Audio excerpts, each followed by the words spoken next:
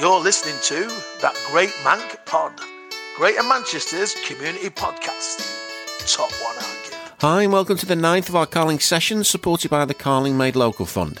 We'll be showcasing some of the amazing creative talent across our Greater Manchester that would normally be entertaining you and your local, helping them build their audience back and hopefully persuading you to grab a ticket for when they're back performing live. In this episode, Damien and I had a chat with Mark Forster, our mate by day and bloody tough Manc Spirit charity trustee by night, and by day as it turns out. Wouldn't have it any other way though. Mark's background is big business, but his love for the spoken word has grown massively, especially during lockdown. He's even started his own spoken word Insta account, the B-Bar Barman, which is promoting and supporting other spoken word performers and poets. Like AA, but using more letters. His work is breathtakingly good. His future has to be on the open mic. Plenty of open and frank discussions in this episode, and words that will last in your memory a lot longer than the Manc-made tradition of us all taking the piss out of each other. We're proud of Mark, and we love him loads.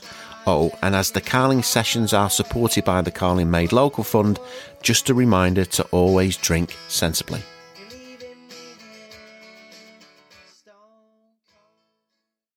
Is the sound coming up all right? Yeah, you're a bit echoey. Is that any better? Say something. Hiya, Paul. It's lovely seeing you. I've missed you dreadfully. Yeah, it still sounds shallow. Well, some of us don't have top of the range fucking podcasting infrastructure to help us out, do we? Damien's in his bunker.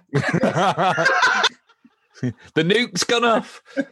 Do you know something? Is that better? Yeah. What the hell, Damo? You all right, pal? Do we need an intervention or something here, mate? Are you Harry Pottering it under the broom cupboard? It was a new idea, but it's not fucking working, mate. What was the new idea? Well, see, as you go for this Marlon Brando soft focus shit, right? I thought I'll get a fucking lamp. Look, there it is. Focus, you cheeky bastard. So I was like, I thought the LED lamp, like when you light up fucking. You go for all this soft focus shit. I got myself a fucking lamp. Oh, yes, what a way to start a conversation. But it's just not working, is it? You know what I mean? That's better. Well, no, you're either in pitch darkness like some horror movie, or like you're walking through into the light and it's like penultimate moments. You know what it looks like? I've seen it. What's that film where they all went camping and all got killed? Blair Witch Project. Yeah. The Blair Witch Project. You've got a torch under your chin. You're going... Where they all went camp and got killed. Yeah. Watch that. Well, all right. I might... That's why I'm not a film critic. No, I was with you with the little wooden things everywhere. Yeah, of course. I got your description. It was a good film. Yeah, that's not too bad. That's better, yeah. You look beautiful there, mate. I think it's lovely, yeah. Welcome to the next episode of Baldy in the Beard.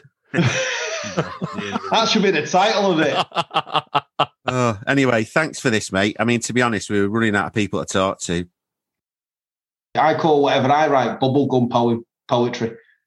It's just, you just chew it up and throw it away. It makes you feel good for a little bit, and then you carry on with life and fuck off. It doesn't have to be Shakespearean. My art loves thou moreth todayeth than yesterdayeth. Is that your first poem for tonight, Mark? That's it. You just had it. Copyright. You're right, though, mate. You're right. I mean, it's whatever floats your boat. It turns me off instantly when people start going on. I mean, I quite like poetry, but the poetry which I like... Sorry? Going on. What do you mean? It is. I can't be arsed with it when it's like... When it gets so deep, or whether people seeming like they're using overly complex words to sound complex and like they know long words. That's why I like the John Cooper Clarks of this world. And Tony Walsh, to more or less extent, is simplistic in the words that they use. It's accessible. Yeah. Rather than thou'th, loveth, tomorroweth, and my burning emotion crawls at my soul like a gaping hydra. But you know that they are a product of their time, Mark. it was the 17th fucking century. These are people like that I'm seeing putting stuff out now that are talking about the tree roots engulf my love for you like a breaking morn that has been disrupted by the bird song. Oh, I miss you guys. Why? What's going on? I don't know. It just how much nicer would it be to do this with a jar or having a brew over the table, and it'd just be nicer, wouldn't it?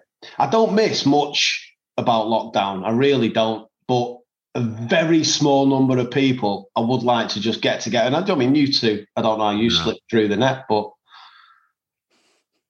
yeah. Well, that's you know what I mean, though? Right now. No, well, I absolutely, yeah. I mean, it's we were saying this the other day. The first, can't put this in again because we've said this in the 2 episodes, but I mean, just talking, the first lockdown was great, I thought. Something a little bit different. Second lockdown, not so bad. This one. This is the hard one. Bastard, yeah. I completely agree. This is the hard one. This is the one that I've struggled most with. General health, fitness, not done training, not done absolutely anything at all. Yeah, this has been the dickhead one. Am I, just when we start talking, one thing, the only sort of question which I've got for you is the fact that I work with you guys with Manx Spirit. Is that something which is okay to be mentioned if it comes up in general chit chat or not? Yeah, I mean, I was saying this to Damien before. I mean, I'd like people, because we're trying to put something a little bit different in each episode. So with this one, really, it's a case of, you may. I mean, and I think you should do when the world's back to normal. I think you should go out and do some open mics. And because the stuff you write is really good. But I could just be saying that because I want you to go out and stand with loads of people and say it. And we have a drink and watch him. Yeah, we have a drink and go, oh, and you go, is that your trustee? And we go, no. I think there's probably a certain amount of truth to that. You've always been creative, but one of the reasons you got involved from us chatting is because you like the idea of creativity and then kind of working that into mental health, and maybe that's been a little bit of encouragement to you to. And I think we've encouraged you to be creative and write and write your stuff, and now you can't fucking stop you. That's it. I'm away now.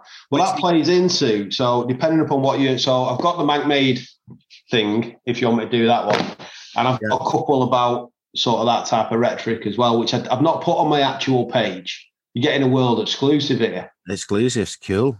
I like them. I tend not to put them on a page because I try to keep the page as positive as possible. Going back to what we originally said, the world of poetry. What do you mean? Well, Instagram poetry is huge at the minute, especially in lockdown. Everyone's an Instagram poet. There's nothing particularly special in anything which I'm doing.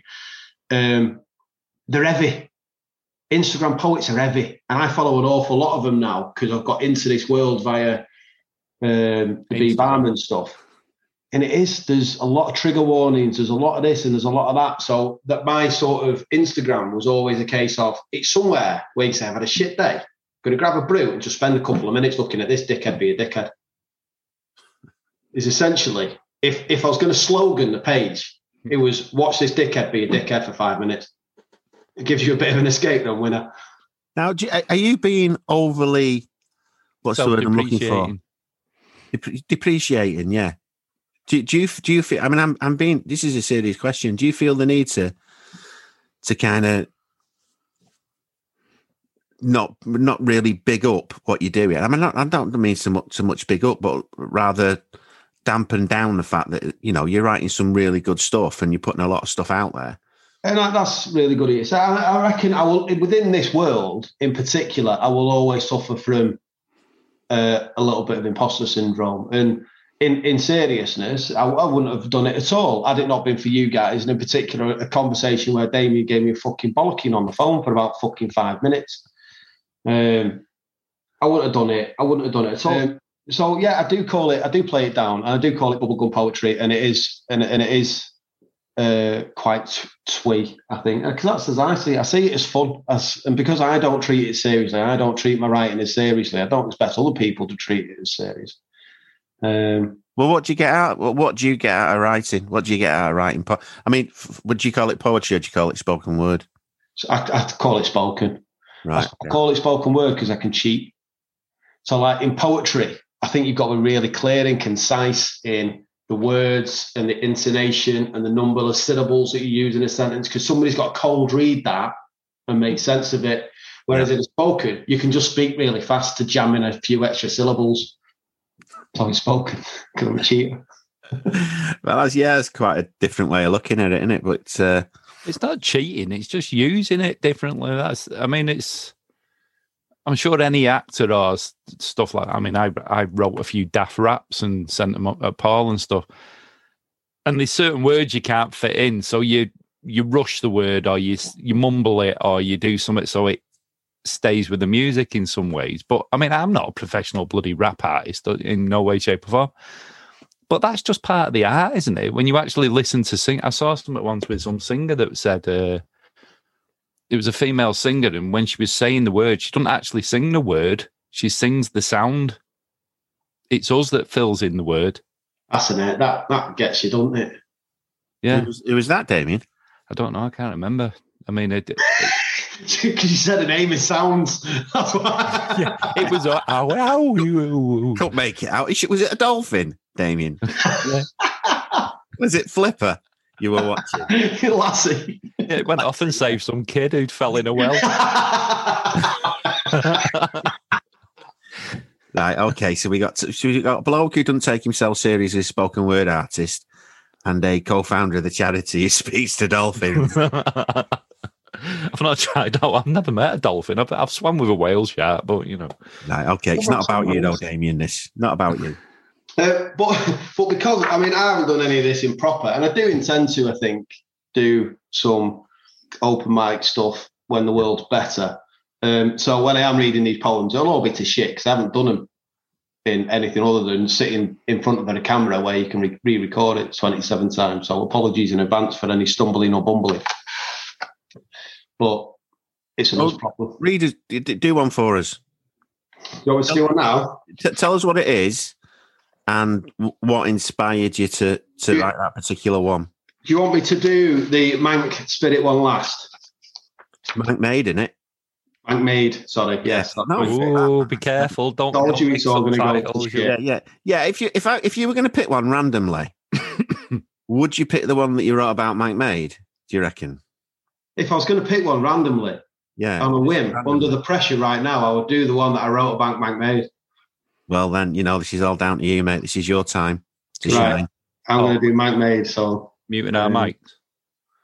Pardon? Are we muting our mics, Mr. Ludden? Yeah, when he's ready to go. All right. Right.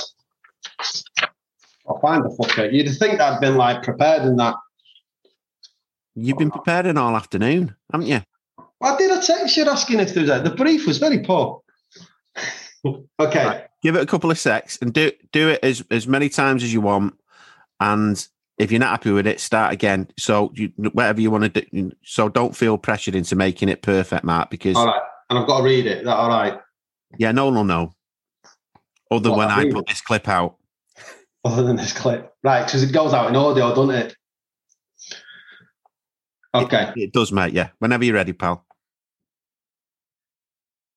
Come for a walk around Greater Manchester's past. Breathe in its history. Let its colours of creativity dash and leap from lungs to head to heart. Take the hand of Emmeline Pankhurst and let her warmly walk you through the streets of Moss Side, turning left at cliched reputational press cuttings and head straight on to the suffragettes. And the buildings get taller and the memories may fade. But the genesis of women's voting, now that's Mank Made. The air here is healing. The birthplace of the NHS will wrap you up in arms and gauze and will hold you as one of our own until things feel better. And the buildings get taller and the memories may fade. Healthcare, regardless of stature or wealth. Now that's healthcare, Mank Made.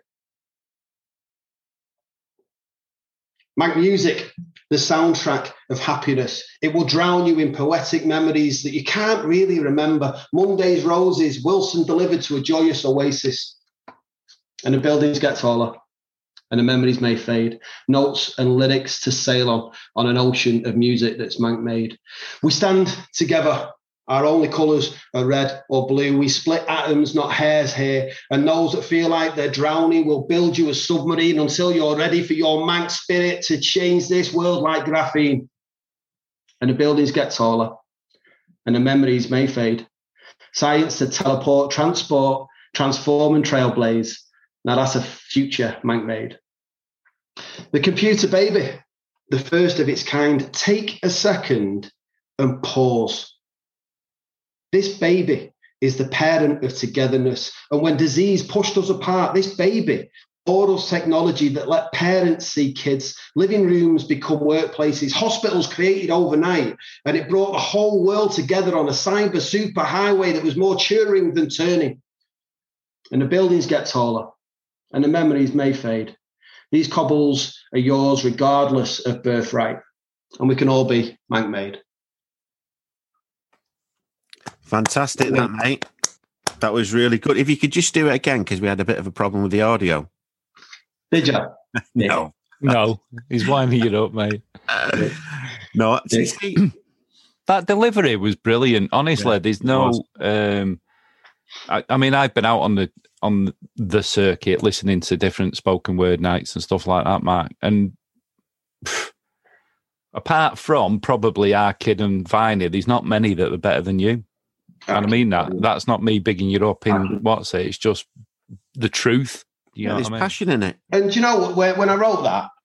Obviously, Manc made, and there were kind of two parts of this. One was I kind of wanted to put everybody knows City United. Everybody talks about Emmeline Pankhurst. Of course they do, but very few people then turn around and say, "Yeah, but Offside's got a reputation which isn't necessarily beautiful," and etc. etc.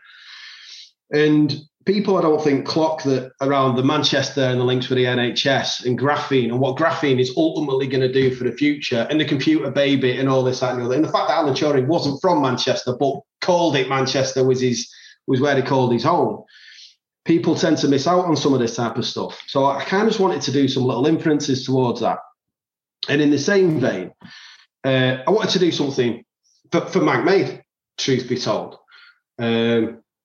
Because I mean, what do you don't necessarily use any along these type of things, but I can't give Manc made, and in particular you guys, enough credit, because there are so few people out there that are pushing anything without an agenda. Do you know what I mean? Everyone's got an ulterior motive. Everyone's thinking about self broadcasting or promotion and this, that, and the other. And I can speak from first-hand experience. It's not the case with Manc made. And I'll never forget when I was working on that other project and I spoke to you, Paul, about it. You didn't know me from Adam, so on and so forth. It was just the fact I was in Manchester and I was doing something, and you came to the launch and you supported it and you pushed it out, never asked for a bean or anything like that. And that meant a lot to me, and I'll always hold that. And then obviously that then spiraled out into getting to know Manc Spirit and Damo. So I'm hugely beyond all comprehension that I could ever, and probably the wrong forum to do it, be more thankful to you and Manc made. So that was kind of, I wanted to do a bit of a tipping of the cap when you were looking for sort of poems and spokens for it. But that means a lot, mate. I mean, you know, it does. Even the line, Turing, involved in the computer, and then moving on to the, lost you there. Then people in hospital being able to talk to the loved ones before they passed. Using the technology that, I know there's been a lot of changes and everything else, but ultimately came from Manchester.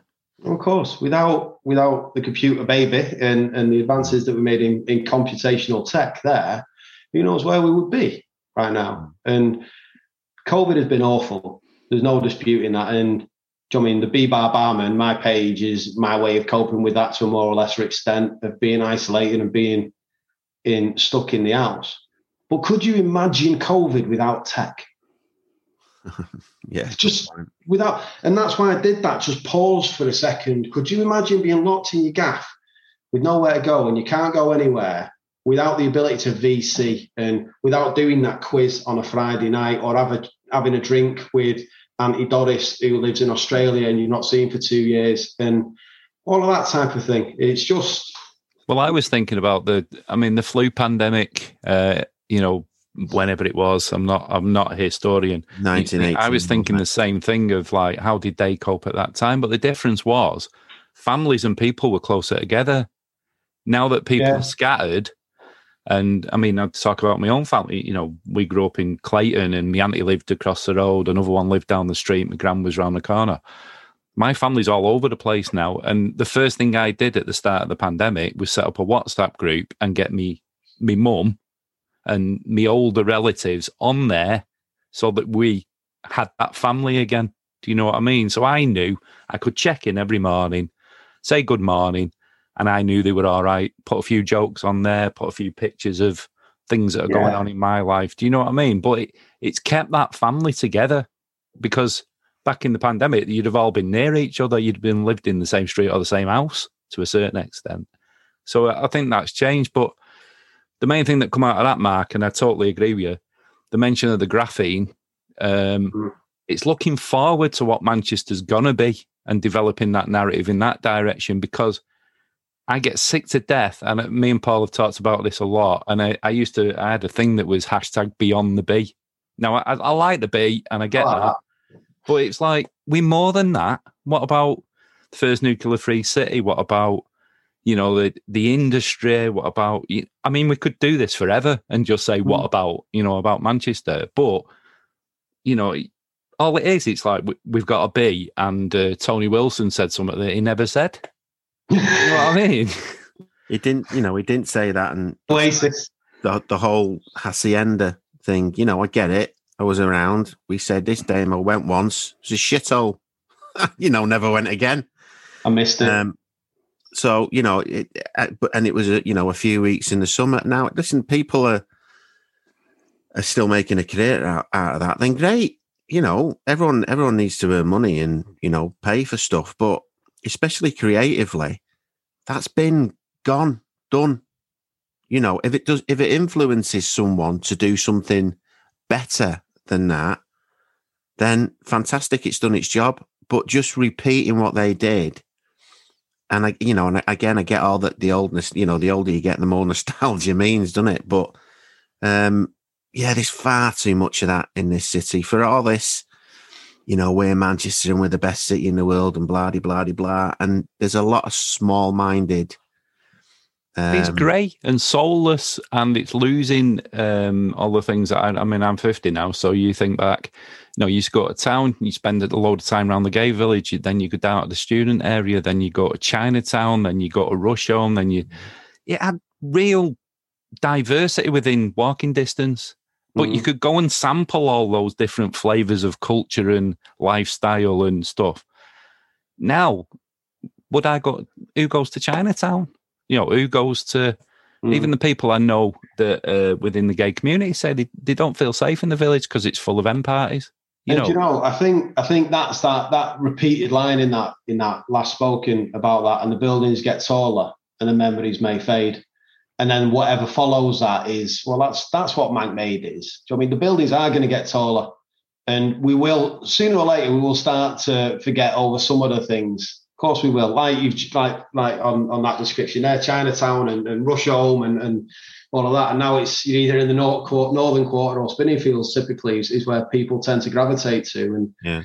And it's lost some of that diversity to a more or less extent, but I still love it. It's still nice. I mean, John Rylands is still my favourite building in Manchester because it's there, it's standing with all of these glass things around us, growing taller and taller. And the John Rylands Library's like, not it. The northern quarter, Spinningfields, and the new ones that they're creating all over the place are like boy band areas. It's like, oh, let's create culture and we'll do it through a scientific method. That's not how Manchester developed in the past. But we know, and we want to be a part of it. How do you develop the narrative for the future? And there will be a rebellion against that, because that's what Mancs do best. Not having that. Do you know what I mean? It's also us saying it's based on the fact that, we've been around a bit. But listen, it for me, it's just giving an opportunity to people. And by that, I mean, everyone, but specifically younger people. And if they decide what they want is tall, bland buildings, great. But let's not just do it and they have to live with it, going forward, because it's not, who's it inspiring? What kid is going to walk down the street and see some of those buildings go, oh, I want to be an architect. I want to create something like that. Yeah. Which they probably could do on an Etch-a-Sketch, although they wouldn't have an Etch-a-Sketch nowadays. Whereas if they walk past John Rylands, it is. And when I was young, I wasn't asked about buildings, but you walk past some of these, wherever I am, but especially in Manchester, there are some amazing buildings, and that's one of them. Yeah, it's definitely my favourite. Just going in. When I was 16, I worked there for 2 years. Know every inch of it. Wasn't particularly impressed when I worked there, probably because I had to work there. But when you look at it now, you think, geez, it's an amazing place. It is. I wouldn't change anything about it. And I love it now. I love all the areas of it now for various different reasons, because it's got its corners and it's got its place. And you need a lot of that. You need that advancement in doing those sort of buildings are what attracts some of the bigger business to Manchester, which is going to keep alive. Well, it's going to get employment going, jobs going, all this, that, and the other, and pull some of that cash out from London back up home. But, well, that's what they're saying. I mean, that's a different conversation. But ultimately, all that's happening is all the money's getting pumped in from China for a load of empty spaces that nobody's filling. But again, that's another story. Mark, do another one for us, mate. I'll do another one. So I'll do another sort of pensive one, and then I'll go to my bubblegum ones. Is there a style of spoken word that you've come across called bubblegum? No. Is that just what you call it? Just what I call it. Right. So I wrote this one called Through Their Lens. This is one I did actually put on the Instagram sort of poetry page. And it's a kind of a play on the fact that our brains see something that our eyes see. Our eyes tell the truth. Okay, our eyes will see it exactly as it is, but then our brain will turn that into something. And so this whole piece is about that sort of disconnect between as your brain sees the world and as your eyes are seeing the real world that's in front of you. So it's called Through Their Lens. And then I'll go back to bubblegum. What we see is all basically the same. Lights and colour impulses sent to the brain. But it's what we do with that information that leads to interpretation, revelation, and confrontation. Take me, a 39-year-old man covered in ink. What would you think?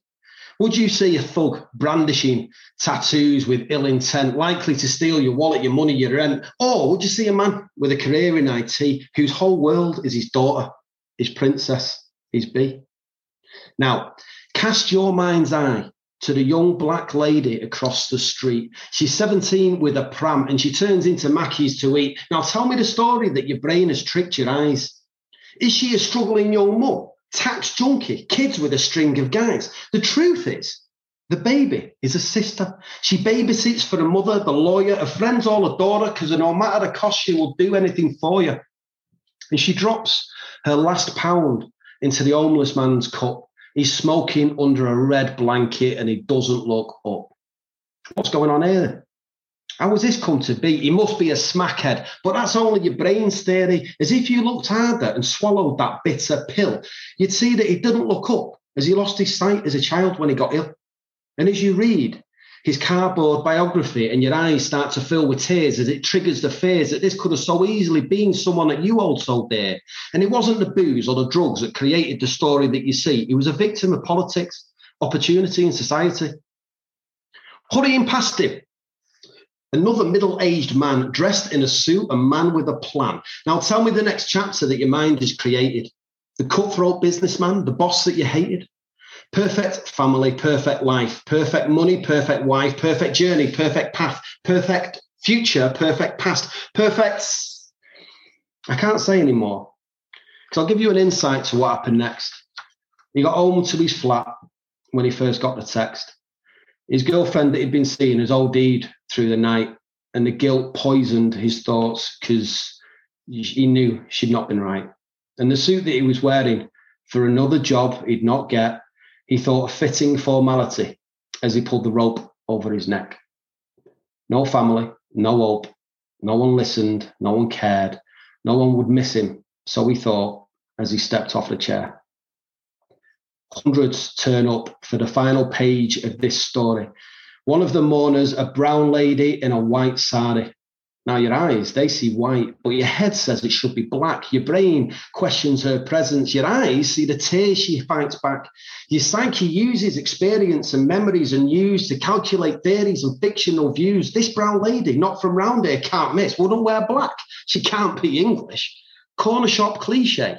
Or worse, someone to fear. Growing suspicion of what's brought her here. But to her, the white sari is a mark of purity and respect. And she's turned up to this funeral of a man she's never met. As between volunteering to help in the NHS, she helps troubled men, those in distress, saved lives with words, taught men back from the brink and their nationalities. What do you think to her? There are none. And as her colourless tears paint her face, no religion, no difference, just one human race. Wouldn't it be great if our minds really did see and we could silence the stories of first impression bigotry and challenge ourselves and challenge our minds, change our perception, change our own times. See your mind as a window and avoid the locked door. Don't let first impressions become final judgments. Look harder and see something more. And that's that one.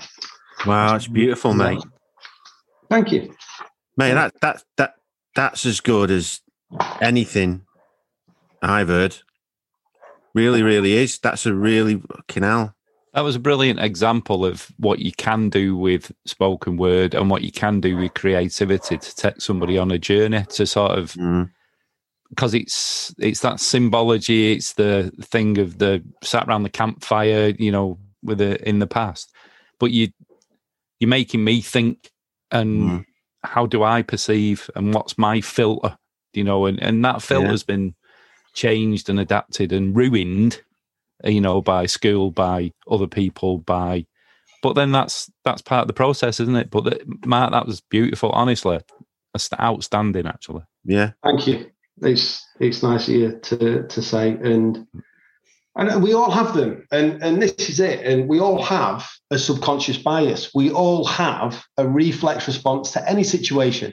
Now, we can all say that we're not this, or we are this, and this, and that, and the other, but you can't help that. It's subconscious. If it wasn't subconscious, it would be conscious.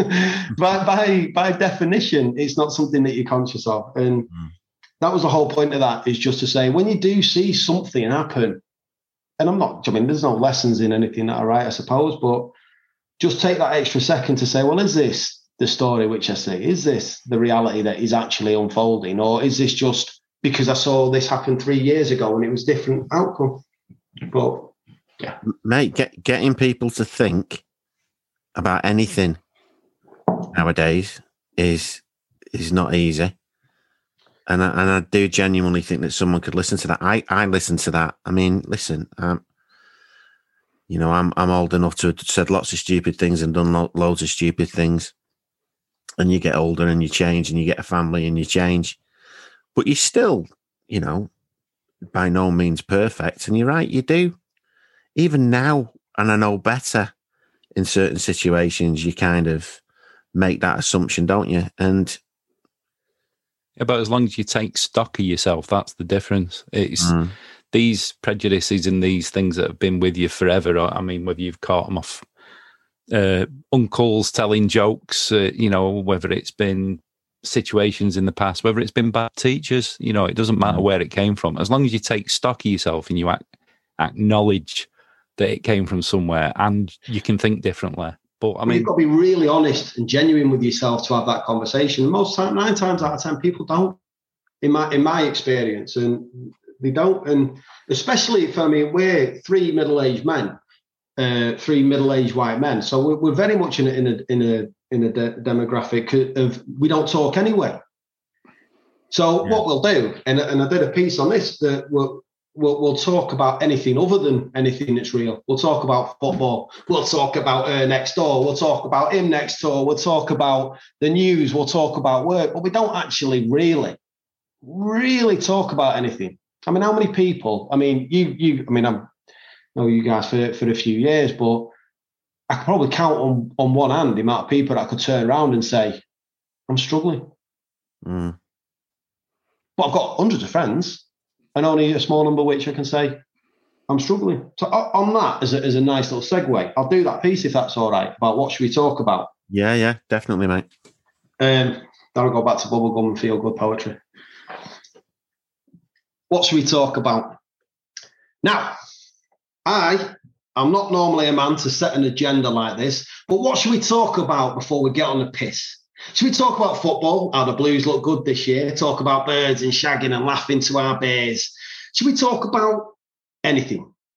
So we don't have to say something real. Shall we fill each silence with distraction rather than say how we feel? Should we do a dance of bullshit and make it last all night? Craving the question, put simply, are you all right? If you're a man between the age of 45 and 49, you're at the highest risk of suicide, but we order a pint and might even go for a walk, but God fucking help us if we actually talk. Keeping with men, we make 75% of the suicide in the UK, and we still sleepwalk into social expectations. We've read the script and we obey. We know our lines are so well rehearsed, and we play out this fiction chapter and verse because we don't fucking speak about what's really going on, and we struggle to see our value no matter how right things are going. It always feels wrong. How sometimes it's hard to get out of bed. How sometimes it feels like you'd be better off with something else. So keep your fake football and your stories of sex. If you're struggling, then that's for me. That's what I want to talk about next. And that's that one. Have you written these? Mate, tell you what. I mean, I don't, again, I'm making that assumption. Why should you not be able to write a beautiful spoken word? That says a lot for me, doesn't it? You know me. I'm going, it's Mark. Loads of tattoos. He supports City. Yeah. He's wearing a hat inside. That's because I've got locked up. Oh, yeah. Put the hat back on, mate. Yeah, there you go. No, I'll tell you what, right? You've done me there because I know that'll be your video clip. Put your that back on, mate. Hashtag. Yeah, Matt, that'll be one of many video clips. This is going to keep us going for quite a long time, actually. That was an amazing piece of work, mate. What made you write that? I mean, you told us the reasoning behind it, but what made you write it? It's just the certain things in. If I hold on to something that annoys me, I find it quite therapeutic to put it on a piece of paper, and then if I can put it out on anything, and like forums like this, or when we get into a world of doing spoken, if I can get it out there, and do you know what, if it's one thing, if it makes a difference to one person, if it creates a smile on one person's face for a few seconds, and then they go back to a challenge which I can't fathom, then it's worth my time doing it. And if two people then are stood at the bar after listening to me do that piece, and then they're saying that piece about not actually speaking is right, though, isn't it? Well, all right. Well, how's it going at home for you? Yeah. You know what? It's tough at the minute. Do you know what I mean? The missus went out for a loaf of bread 3 weeks ago. Mate, I've said it 1,000. It doesn't matter how you say it, where you say it, as long as you say it. As long as you talk, the rest of it, well, you shouldn't really be putting it like that, and that's not very PC. If you find whatever reason out there to talk about how you're feeling, and that is going to stop you doing something that's well, Christ, life ending or life changing, then whatever it takes. And I genuinely think that people could listen to something like that, and it can make them think. Definitely. I was joking with Paul this afternoon. I said to him, he said something like, what question you going to ask Mark and stuff? It's harder because we know you. So I said, well, I'm going to ask it. Say, so when we met you, you was a successful CEO of a big tech company, and now you're a poet. Right? But having heard them two pieces, I'll say that, but I'll now say you're going to make much more of a difference as a poet. Yeah. That's lovely you say. And I'll that's that imposter syndrome why I started smiling then, which obviously you won't see on podcast. But I don't know. I regarded myself as a CEO of a tech company. Do you know what I mean? I'm not sure I'll ever regard, and for the listeners at home, Paul's shaking his head disapprovingly at the moment. And yeah. I don't know. Well, that'd be a question for poets, I suppose, in terms of when did. Yeah, but you're a poet if you stick a poet on your bio. Stick poet on your bio. You know, I've directed stuff, I produce stuff. Stick it on the bio. Why? Because I'm proud of it. No, because I know it'll piss people off. Because they'll go, but you never did this, so how can you put that down? You know, you never, you know, and you just think. Oh, Matt, go on LinkedIn. How many people say professional speaker, guru, wanker? It should say wanker in big letters. What my profile are you talking about on LinkedIn? No, I'm just saying. I don't even go on LinkedIn for that reason. You know. Do you know what makes a difference, Matt? It's not so much whether you think you're a poet or you think you're good at spoken word. It's when people turn around to you and say, "You're good at that, mate. That was a great piece. You wrote that. That came out of your head." Yeah. I think you're right. I think it's one of those titles, and I'm like that about, if you like mentor. I don't think that you're ever allowed to call yourself a mentor. This is just something that I feel. I know it's. I mean, that's what other people call. That person there is my mentor. I look at them and they give me something, blah, blah. These people that call themselves mentors, I've got no time for that. Same with poetry. I think it's a good point in terms of, I think that's a title that other people honour you with rather than you choosing for yourself.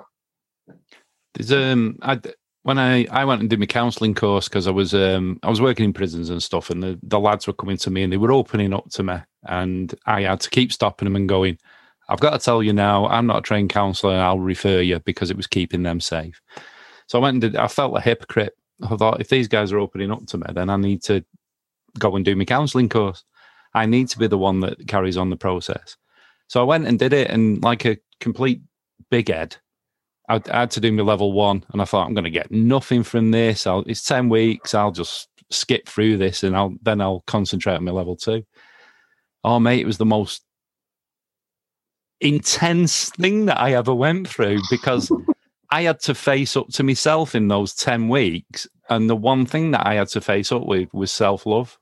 I never accepted a compliment. Someone said I was good at something, I wouldn't accept. You've got over that now though, haven't you, Damo?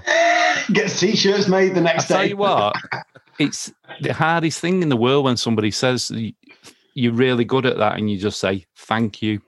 And that's all you'd have to do. That acknowledgement of thank you, and say nothing else. Do you know what I mean? And it blew me apart. Absolutely ripped me to pieces. I was coming home crying. Because I had to get over that thing to actually, and that was level 1. I thought, what the fuck's going to happen to me at level 3? I'm going to be like, what's it? But it was that cockiness going into it, and it just absolutely stripped that away. Do you know what I mean? It was all fake. If you were an 18-year-old kid, Mark, well, you couldn't write what you've just written because you wouldn't have the life experience. But let's just say you did. You wouldn't have any issues with saying, I'm a poet. That's good. I'm a spoken word artist. It's kind of knocked into you the older you get. Well, can I change? Can I do something different? I see it all. We all see it. See it all the time. People who've just worked in a job that they may have even liked, but it's not, it's not always floated the boat. It's not what they've always wanted to do, let's say. It's just been okay. And then they retire early or whatever and decide that they want to do something completely different. It's a good point. I think you're probably right. A very good point. Thank you. At least you've not left it too late. You're still a young whippersnapper and you've got a whole creative career ahead of you. Yeah, maybe. I enjoy it, and that's why I do it. I enjoy it, and other people seem to comment and like and appreciate some of the stuff that I do. So it's a win-win. Nobody really loses with it. If you enjoy it, that's enough. That's enough acknowledgement. I like it. You know what I mean? What more do you need? Can you tell us something about is it the BB barman or the B barman B or the bar barman? The B bar barman. Right. Okay. So, tell us what that is and why you did it. So the B bar barman, that's my Instagram page. Follow, like, share, save. The B bar barman, and I did that, and it probably plays into, because I knew that I wanted to start putting my poetry after getting some support from some close friends to say, you just need to put this out. Do you know what I mean? You're good. You're a strong writer. So just put it out there. So I thought, right, well, Instagram and that type of thing seems like a good enough platform whilst we're in lockdown. And it probably played into some of my little insecurities, maybe, over my own work and calling myself a spoken or calling myself a poet or anything like that. So for me, it was easier to create this character of the B-bar barman.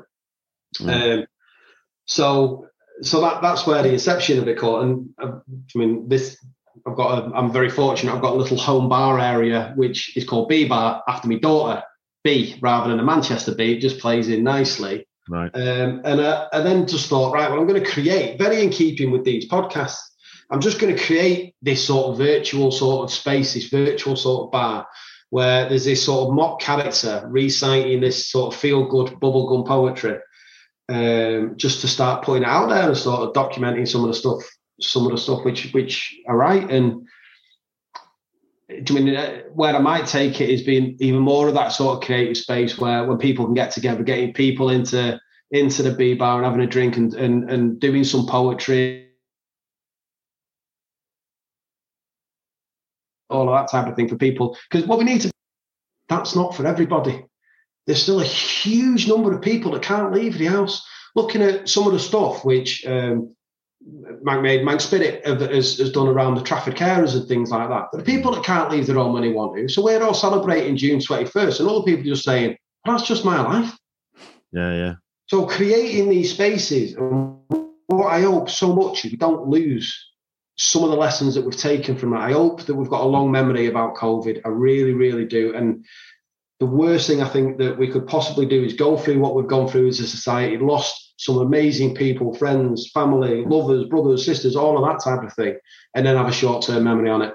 We said this the other day, mate, exactly the same. That scares me. All the people, all the stuff that we've taken online, we won't be stopping that because it's more inclusive. 100%. And the borders. We've had this conversation with, we've been doing projects with housing associations, with vulnerable older people, with all that. And they were saying, we can't use the communal areas now. We can't do this. And we say, well, we'll open it up to other people in it. And then one of them said, we'll have the communal areas open soon. I said, well, hang on a minute. How many of your people actually use the communal areas? So you've been catering for 10 people. What about the other 30 poor bastards that have been stuck in the room for the last 10 years? You know, they're the ones we want to reach. They're the ones that are the priority, not the ones that are, sharing bottle of port down in the communal area. They're quite happy. Do you know what I mean? They're the low-hanging fruit, really. And the tech has never been better. It's never been more accessible. It's never been more sort of relevant to sort of pose that challenge. So, I mean, I'll keep this going, I reckon, well after as long as anybody's still liking or commenting on anything that I do, because lockdown doesn't end for everybody on the 21st of June, unfortunately. What kind of comments are you getting, Mark? Do you know, I'm getting really positive. So the piece that I just did, the through the lens, I had people telling me they were in tears. I had people messaging me saying, I've been listening to this in the car time and time again, and I'm crying every time. And for me, that blows my mind, and it means everything. But so many comments about self-reflection, and just like you fine gentlemen were talking about in terms of that sort of challenging what you believe yourself to be or what you see. But I'm getting lovely sort of comments and shares and things like that, and it's very nice. It's very nice. Has anybody turned around and said that's inspired me to have a crack at this? I've had a number of people, do you know, and I've had a number of people say I can't do spoken type of thing before, and I mean that then sort of infers something around self-confidence and being in front of the camera. I'm like, it's easier. You just keep recording it and deleting it and recording it until you crack it, until you're happy with it. Yeah. And some people have said, listen, just seeing you not care is quite comforting. And making a bit of a prat of yourself and creating this sort of fictional, because I mean, if you can create fictional characters, anybody can. So I've had a fair chunk of that. But an awful lot of the Instagram sort of poetry sort of community is very poetry community, which is why, as we were saying earlier about, I use very accessible language in everything that I write. I try not to use too much deep metaphor, which is going to turn people off. I try not to use too many long, huge words that you only find in very small parts of life, because I want it to be accessible. Yeah. The whole point of my Instagram page is that Mary, who's from the football ground, can enjoy it as much as Tony Walsh or whoever. I mean, a big poet or somebody who's into poetry should be able to enjoy poetry, in my opinion, absolutely as much as anybody else on the planet. And it's got to be accessible. I don't get caught up in all that. You know, I've spoken to, and it's like, well, it's got to have so many beats, and this has got to happen, and that's going to happen. And it's like, well, you know, I read this piece, and it doesn't adhere to this, and this. And you think, yeah, but when I heard it, I thought it was beautiful. Made me feel something, yeah, but it's like, well, it shouldn't have done because it wasn't written properly. And you think, and that's the thing, that when you're not in that industry, the arts, that's what you're dealing with all the time. But don't you get that snobbery in everything? You get it in film, you get it in TV, you get it in, you know, I've seen some fantastic TV and can really appreciate Afterlife, for example, sticks with me. What an amazing piece of writing. Stuff like that. But then another night, I do want to sit and watch Mrs. Brown's Boys because I can switch off and have a laugh. You know, that's my choice to dip into either. I don't have to be one or the other. You know, I can. It depends on my mood. Depends how I feel. Depends how I want to feel. Do you know what I mean? Ultimately, mate, all you have to do is obey the law. You know, and you know you can do that on any specific day. It's everything else is a choice. We're talking about technology being great for connecting people, but even within, I mean, you would think of all of the communities online, you would think the poetry community would be a friendly type of place where everybody's welcome and we all talk about love and feeling. There's real venom. There's real bullying going on. There's real sexual harassment going online in a poetry community online. If it happens there, it happens everywhere. And that's about power and jealousy. It's like everything in any other kind of online forum. The ones that come in kicking off are trying to, what did I used to call them in overseer of semantics? Who appointed you the overseer of semantics? I used to say on the forums, and then I'd rip them because stop it.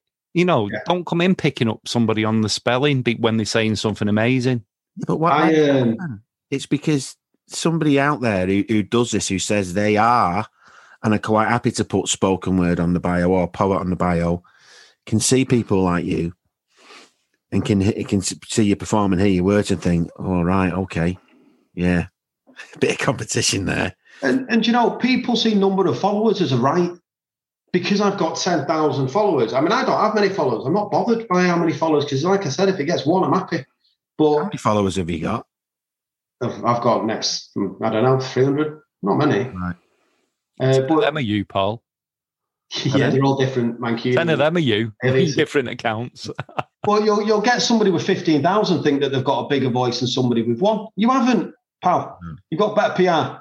I mean, obviously, ignoring stuff like talent, and I'm sure they're very talented, but it doesn't give you a right to be a dick. Yeah. Or maybe they bought them when they could, Mark. Yeah, this is it. But this is a game. It's almost like we've planned this. Because I've got another piece called You've Written Me Angry, which is specifically about this. Yeah. Do you want to do that? Angry? I've got a feeling I might have this as my ringtone. You've written me angry. And it's specific. It was like, it was written as a message to the dickheads. Anyone in particular, Mark? You wanna call out? Anybody who suffers from an ism. So this is You've Written Me Angry about nobody in particular. But yeah, anybody who trolls people, if you've got something negative to say, and keep it to yourself type of thing. You've written me angry. Your venomous barbs I'm unable to wriggle from my skin, and I can feel it echoing. You take the light and you cast the shadow of hate. You berate and calculate to manufacture a fate to terminate happiness and innocence. Good people using a medium to be genuine with scars of your barbs tattooed on fragile skin. So you've written me angry. So take your premature elaphulation, a joke or arrow that you aim to hit hard, but it fizzles into impotence and shatters and shards into a million splinters. But like tetanus, it spreads into heads and sleepless beds. No meds for the pain or poison you spread. You're a fucking joke. And this is at your kick. So tap that vein and burn that spoon. Don't rush it. Patience. The next hit comes soon. And as you type and speak and lie, another vial victim about to die, feel the rush of reaction for the whole world to see. No risk for you, though. There's no hatred. OD. So slip into that DM and cover the mirrors so you can't see the hydra that you've become. No matter how the brave may sever the head to grow back, bold enough to be heard, but too weak to be seen. Spitting putrid, jagged dagger letters that tear and burn the thin veil of confidence. When will you learn that these are real people? They hurt, they suffer, they carry it around, and for you it's forgotten, but for them it's part of who they are now. Self-doubt, self-loathing. They let the wolf in genetic anonymous username clothing, goading them to bite. You hold on to the next victim and they sit with it all night. So you've written me angry. So take this as an invitation that when you lie in desperation of that next toxic salvation of your next fix, aim your arrow of hate at me and see if it hits. And then I breathe. And a smile tiptoes across my face. It whispers a perspective new. It whispers, you've written me to pity you. What type of life finds joy in the anguish of others, whose art only exists in monochrome paint, who can't hear a bird sing or smell the colour green? What type of life has never had a brew go cold because they couldn't let go of the person or the love that they hold that make you forget time? Whose life is empty, devoid of love, who hasn't played make-believe in watercolour fairy tales that start alone and end together forever, you and her, whether it's easy or hard, where life is a wish, but to you, it's only empty. You've nothing like this. Which is why, my troll friend, there's no time for humour, no time to be witty. I look upon your masked bravado and I realise that you've written me to pity. That was my little message to the trolls. Bloody hell, Mark. I just want to say that you missed a little trick there. When you said pity, you could have put in Chris Whitty. Couldn't you just to lighten it at the end? Just to lighten the mood at the end. So Mate, You know, sometimes when we do these interviews, especially with the singers, Paul will come in with this thing where he writes down lyrics and he'll say, "Oh, I'd just like to mention the lyrics, such a thing. It really, Mark, I'd really like to start the line, you're a fucking joke." What? Do you know? How did that come about? what gets me, Mark, is this, no, they're completely different pieces there. I mean, there's a lot of, there's a lot of range, you know, from bubblegum, to one that'd make Fit Richard cry. Yeah. Well, and you know, I think that's probably, you guys are probably acting as a somewhat of a therapy to me, because I tend not to put these on the page because they are heavy. Mate, creativity is there to get emotion out. And that is, you know, whether it's an amazing moment that you've had and you want to acknowledge it, celebrate it, whether it's something that's really pissed you off and you want to get it out on paper. That's what it's about. That's what it should be about. You shouldn't be toned down. Imagine if that was still inside you. And that's it. And it's just that because I'm sat there raging, hearing of these stories, and I'm raging and I'm raging and I'm raging. And I pick up my pen and I put it onto there, and I've turned that rage. And that's the whole purpose of that last piece, was to say, yeah, I'm angry, but thinking about it, I'm not angry at you. I'm pity you that this is your life, that you get something out of this. Fucking hell. What a shit time of life that you've got. Do you want me to finish with a nice love one? You better fucking add, mate, to be honest. I just don't want you. We've got nothing else to put in the podcast otherwise. Trigger warnings everywhere. Yeah, trigger warning. This is a trigger. This is your 5-second countdown. Yeah. 5, 4. I don't believe in trigger warnings. I think that's all nonsense. We've had this. I was asked to speak at some tech thing event where they all gather after work, and it never happened, but we want to talk about homelessness. I said, do you want me to really talk about homelessness, or do you want me to do the wishy-washy, it's nice to give them food and money and stuff? She says, well, if you're going to bring anything up, can you make sure you do trigger warnings first? I went, no, because part of doing it is to shock people. Yeah. Yeah. It's like, I'm about to shot you. Could you leave the room, please? No, piss off. You know what I mean? Anyway, sorry, Mark. Yeah, and I think that, like with Got me angry now. You could trigger. I've spoken you angry. You have. But it's like that one with the suicide where the guy steps off the chair and stuff. You could trigger warning that on suicide, but that's what it's that. Like you say, that is that response is one people go, "Fuck, you've gone from a businessman, the boss that you hate, to some poor kid who's just not got an interview and just committed suicide." Just to challenge that rhetoric. Yeah, Anywho. mate, it is powerful stuff. Thank you. What's this one about? What's this one about? So I'm going to give you the choice, right? Because it's all bubblegum. I've got two love options. One's called "You're Running Through My Head," and one's called "Put Simply." And then I've got another one which is about poems for the poor. No, Mark, you've been massively impressed tonight, and I didn't think I would be. But, to be honest, you don't need self-depreciation. Just come on and read poetry at Paul. So it was either this or watch Man United. Oh yeah, good choice. Even with my aggressive poetry, I think is probably nicer than that. Proud of you. Do you want one of these last ones, or are you done? Yeah, no, definitely, mate. Yeah. What do you want? Which of the three? How long are they? They're all pretty short. Right, do all of them, and I'll just bang in there. You'll do what? All right. Okay. Pause between them all, and then we'll edit it. All right. Don't fucking edit it, mate. Less of the will. All right, Paul will edit it. Well, I won't. I'll get someone to do it. But so whenever you're right, Mark, just breathe deeply. Count to 3. We're all with you on this, Mark. Keep smiling. You're actually building a bit of anxiety in me there, you know. The whole world is listening, Mark.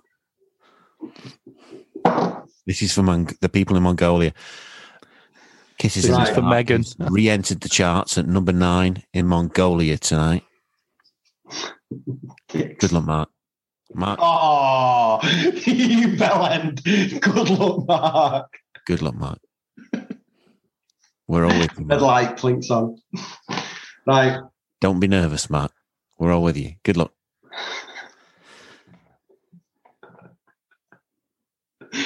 Oh, okay. This is "You're Running Through My Head." Okay. This is a bit of a love one. Running, turning, burning, fading, layering, heart is searing. This is it, I feel it nearing. Palms are sweaty, eyes are tearing, but I can't get close. But still I chase in haste, and I waste of being alone and feeling chased. I just want you, no more doors. Take my highs and accept my flaws. Pause. Now let's soar. Me and more, and if you're sure, let's go for more. More together, more of us, more forever, more of love. Just stop running. More together, more of us, more forever, more of love. Just stop running and take my hand. Feel the warmth of tropical sand. Love so good it should be banned. Defences down, heart unmanned. Just stop running. And I know I've missed. I've wished it wasn't our final kiss. And if I'd known my chance is blown, I'd have picked up the phone and just come home. So now I'll go slow, all at your pace. My saving face replaced by humility and less haste. And I'm so sorry that I didn't get it at first. And I kept making things worse. And when I saw that, I didn't mean what I said. And now I'm living this curse of a moment I dread. And I'm alone with you running through my head. So that's that one. A little pause. Poems. Good luck, Matt. Dick! that wants to be the little mini edit.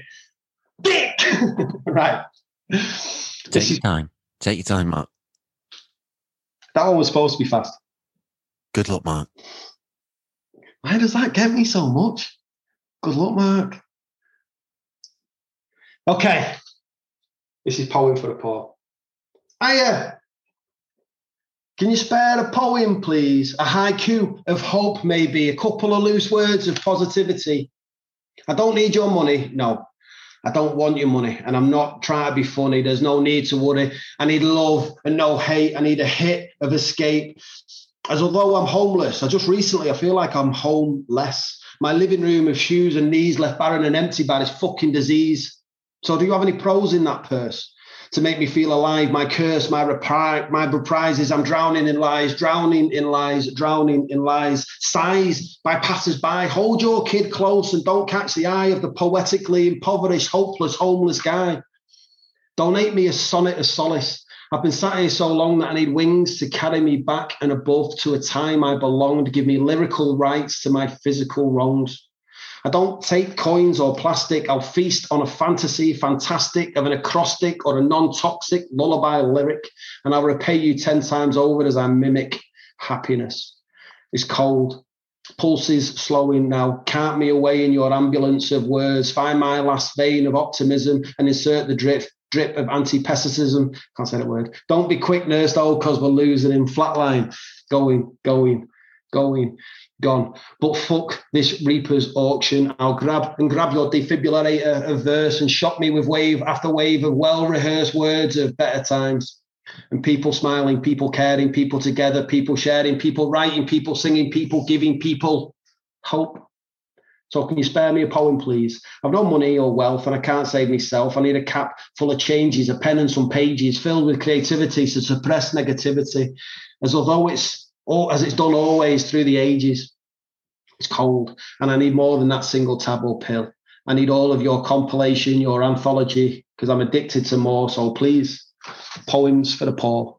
Poems for the poor. And that's poems for the poor. But I can't say anti-pessimism, being anti-pessimistic, pessimistic. Yeah, you did it then. We'll just edit that in, mate. Yeah, pessimistic. Just randomly in there. Thank you. Thank you. And now this is... All right, Big Ed. All right, Big Ed. What I was doing is little counselling things that people never say thank you when they receive a compliment. So this is the only poem. What's he put? Good luck, dickhead.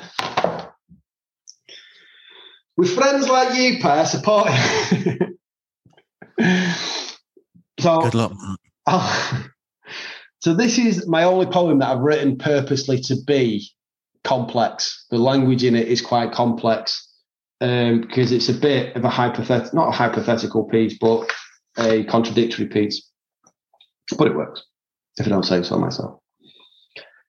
These walls are my nemesis, a genesis of a sensation of ambivalence towards the influence of a feeling of convalescence. I feel empty, but I'm unable to eat, starved by the effervescence of a memory of a prevalence as perfection. My heart and its perseverance towards being perceived as strong is calling out. Put simply, I miss you. An abundance of choice, rendered redundant, impotent and obsolete, my addiction and attachment to tunneling views, no variety to choose as my unwavering desire, although to many obtuse, remains singular. Put simply, I want you. I shall give you the heaven and spare you the hell, repel grayscale fantasies, build my future anthology around your idiosyncrasies.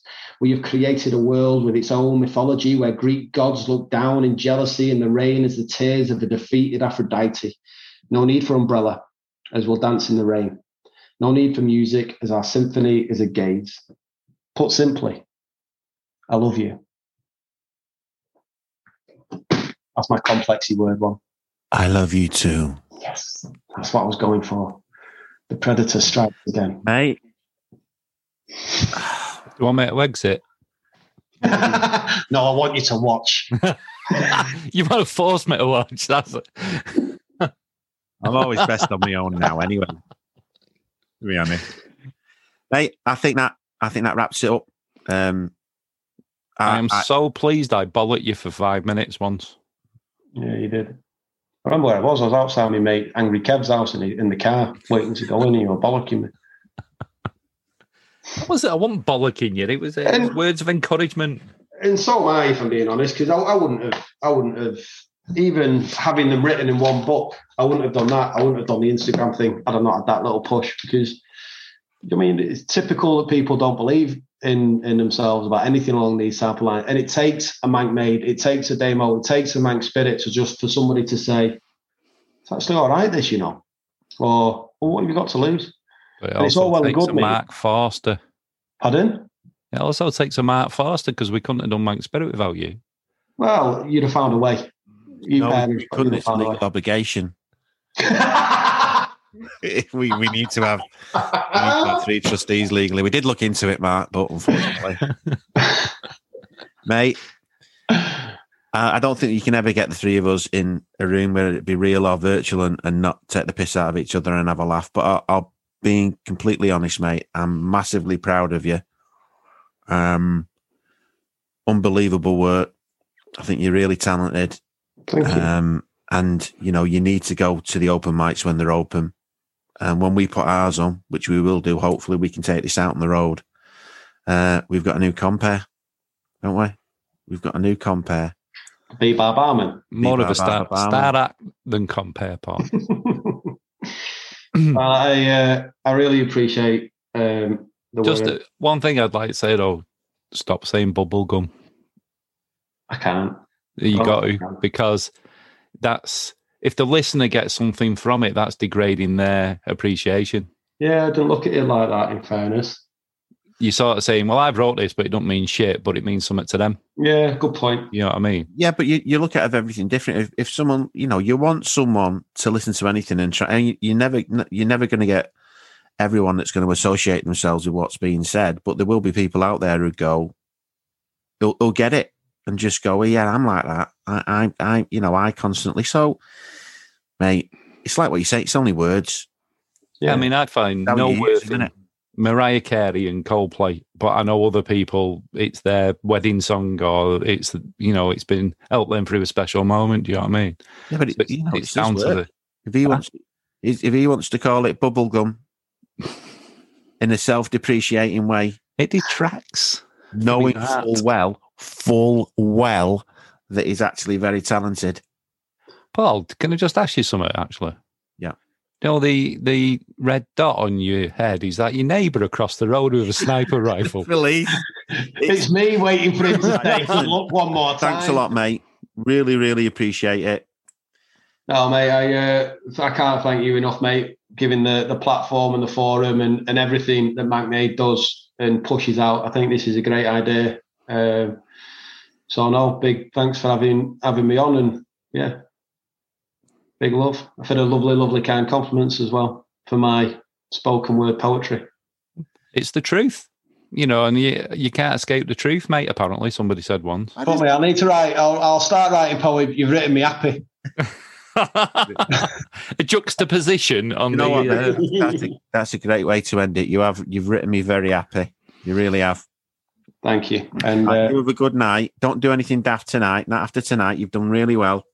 There's a future for you, right? There is a future. Thank you ever so much for your kind words and support, as always. All right, stay away from the light, Mark. Stay away from the light. Damien's got all the light in his little video box to the side. His video box. You look like you're in a proper studio there. It's a cheap LED. Makes a change from usually sitting in front of my kitchen thing with a hole in the roof. You know what I mean? Yeah. I think you look lovely, Damien. Oh, thanks. Ring the bell. You were calling me fucking Benny Hill the other week. Oh, it's a call last orders. Last orders on the podcast. Yeah, last orders on the podcast. There, go on. Hang on, we lost it there. We lost the audio. Do it again, mate. It didn't come through very well, did it? Just go, let's do. You want me to call last orders? Yeah, go on. Last orders of the podcast! Last orders of the podcast, everyone! And then you always had that barman that did that fucking, I don't know where you're going, but you can't stay here, or come out with some bollocks like that. It used to really piss me off. Come out the ladies' toilet, Ludden. All right.